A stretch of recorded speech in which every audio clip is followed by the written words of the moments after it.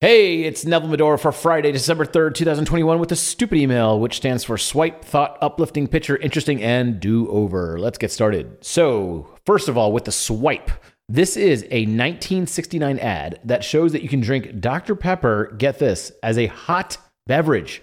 It actually tells you in the copy to prepare the Dr. Pepper by getting it boiling hot or steaming hot and then pouring it over thin slices of lemon. Hot Dr. Pepper. I've never seen this catch on personally, but the point of showing this ad is that showing different uses for your product is definitely a great way to boost sales. I used to do this back in the day when I owned a rave company with a thing called rave balls. And what rave balls were actually just light up golf balls. But they also had all these different uses. You can use them for Halloween and people use them as decorations. Kids use them as little night lights. And so I showcased all the different uses of these rave balls, these light up golf balls. And they actually sold quite well for other purposes other than just golfing. And this Dr. Pepper ad that I showed above reminds me of when Campbell's Soup would promote drinking beef broth as a cocktail-like drink. And they have this really interesting image of like a cocktail being poured, and it's just beef broth bouillon from Campbell's Soup. They called it Soup on the Rocks. So showing people other uses for products that they may not know of is a great marketing tactic. So here's a thought. I saw this post from Foundation Inc. on Twitter, and it made a lot of sense. It says content marketing has come a long way from 2010 to 2021. And it says content marketing 2010 blog posts. And that's pretty much what you did.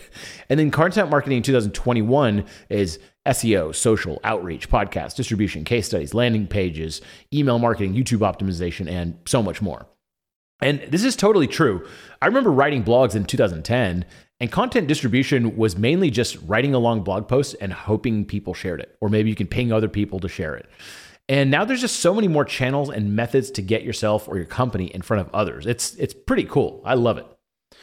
So here's something uplifting. I recently downgraded from a MacBook Pro down to a MacBook Air, and it was the perfect decision. So if you don't know, the MacBook Pro is like the high end of laptops from Apple. And the MacBook Air is kind of like what college students would use. Now, when the MacBook Air came out, it was when Steve Jobs was still alive, circa 2007, 2008.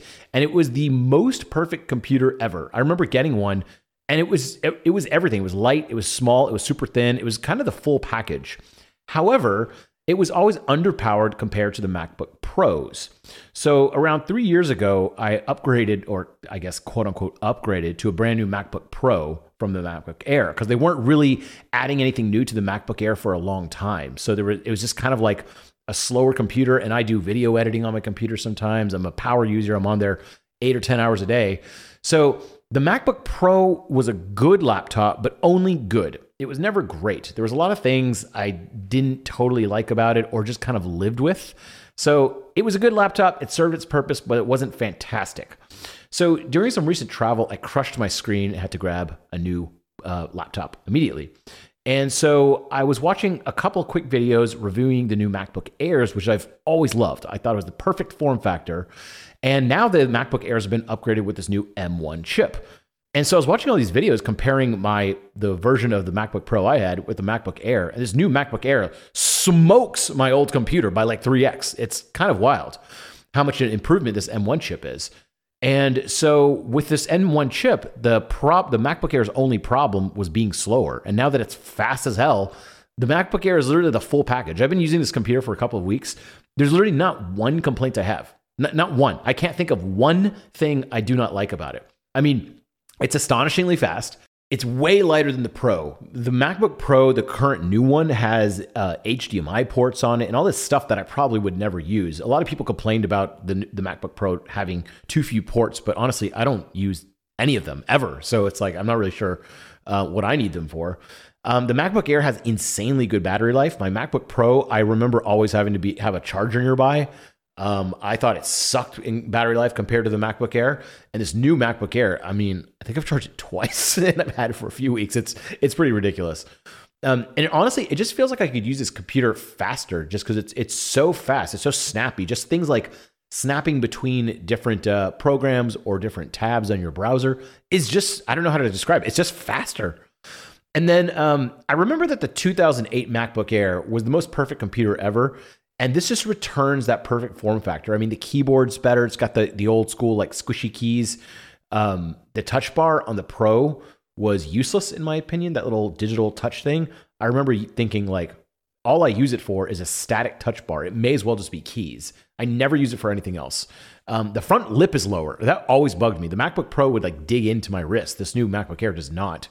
And the new MacBook Pro is crazy heavy. And unless you're doing like crazy hardcore professional video editing, you do not need it. Also, this MacBook M1 crushes editing 4K video on it and everything. So unless you're like a super crazy video editor or something, I'm not really sure why you would need the MacBook Pro. I mean, these new Airs are incredible. Anyways, I'm very happy with it. Hope that helps you make a decision. I'm a huge fan of it. Anyways, here's a picture. I've been dog sitting a bunch lately, and here's one of my favorite little guys. His name's Poe. He's black little Shih Tzus, black and white, and I dog sit larger dogs, and I like them. And don't get me wrong, there's some benefits to having a larger dog, but these small dog things are kind of convenient in a lot of ways. So small dogs like Shih Tzus, they don't shed. They're hypoallergenic. They're easy to tire out. So if you want to make them go to sleep, easy to tire them out. You can fly on a plane with them. They're easy to transport in a car. You just literally put them on the seat or put them on the ground by the seat. Whereas a larger dog, you know, they have big nails. They might rip up the seat and all that kind of stuff. It's also easier to get people to dog sit them. If you have a big old dog, there's only a couple people you probably know that can actually take care of them. Also, little dogs, they don't need a gigantic play area. And here's one of my favorite things. This is a little bit contentious, but they aren't strong enough to be dangerous. So I just dog sat a pit bull who sent 2 other dogs to the hospital in 2 days. Someone was fostering them and it bit their dog and sent it to the vet. And then it got adopted and then bit that person's dog pretty severely and had to go to the vet also to get stitches. So I'm not against big dogs or pit bulls necessarily, but I don't like the fact that some of these really big dogs, they are strong enough to be dangerous. And while they might be well behaved, sometimes if they snap, they can really snap. And in 2013, I was attacked by a 100-pound pit bull.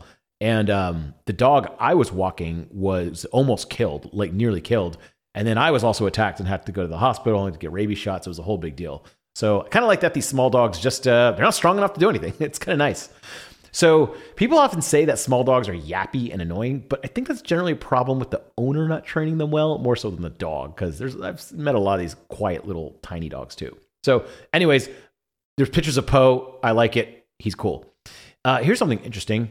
I'm on the lookout to buy a small software tool for next year. So starting 2022, I was trying to think my goals this year and next year. And I'm like, what could be fun? I thought it'd be fun to buy like an existing small tool or business or something like that and apply good marketing to it and grow it and document it. I think it'd just be like a fun thing to talk about. So it'd probably be like preferably a small software tool or a small Chrome extension, or it could be something like a WordPress plugin. It could be something on Product Hunt that some developer made and then just kind of like left to flounder. And the current places I'm searching are Empire Flippers, Flippa, and MicroAcquire. And then I'll also be browsing Product Hunt and a couple other places. So if you know of any cool little software tools that maybe you've made or someone you know made and kind of given up on or would like a partner in it, reach out, nevmed@gmail.com, or respond to this email. I'm on the lookout for next year and we'll see what we can do. And of course, I will document the whole thing. And let's do a do-over. So in a private forum, MR, those are initials, was talking about her e-commerce store that sells spill-proof cloth covers for car seats. And a lot of the images on the product page were very generic. The pages were doing okay, but we're trying to boost the conversions. And so this is a common problem I see with e-commerce store owners. They don't really mark up their images. And if you notice on Amazon, a lot of the images are marked up with arrows or lines and text. So a standard photo is fine, but it's often better to include a little bit more information in an image by quote unquote marking it up with text like this. So as you can see, it's the same exact image as before, except it has some arrows and says spill-proof cloth, protect seats, cutouts allow seatbelt through, easily drape over any seat. It just gives a little bit more information. And that was something that we did over in the forum. Someone was asking about their images and we mocked a couple of them up inside the forum. So it's kind of cool. So a single image can tell far more about the product in this way. Anyways, this is the stupid email for December 3rd, 2021. I hope you enjoyed these little tidbits and hope you have a happy Friday. My name is Nevin Medora. I will talk to you later.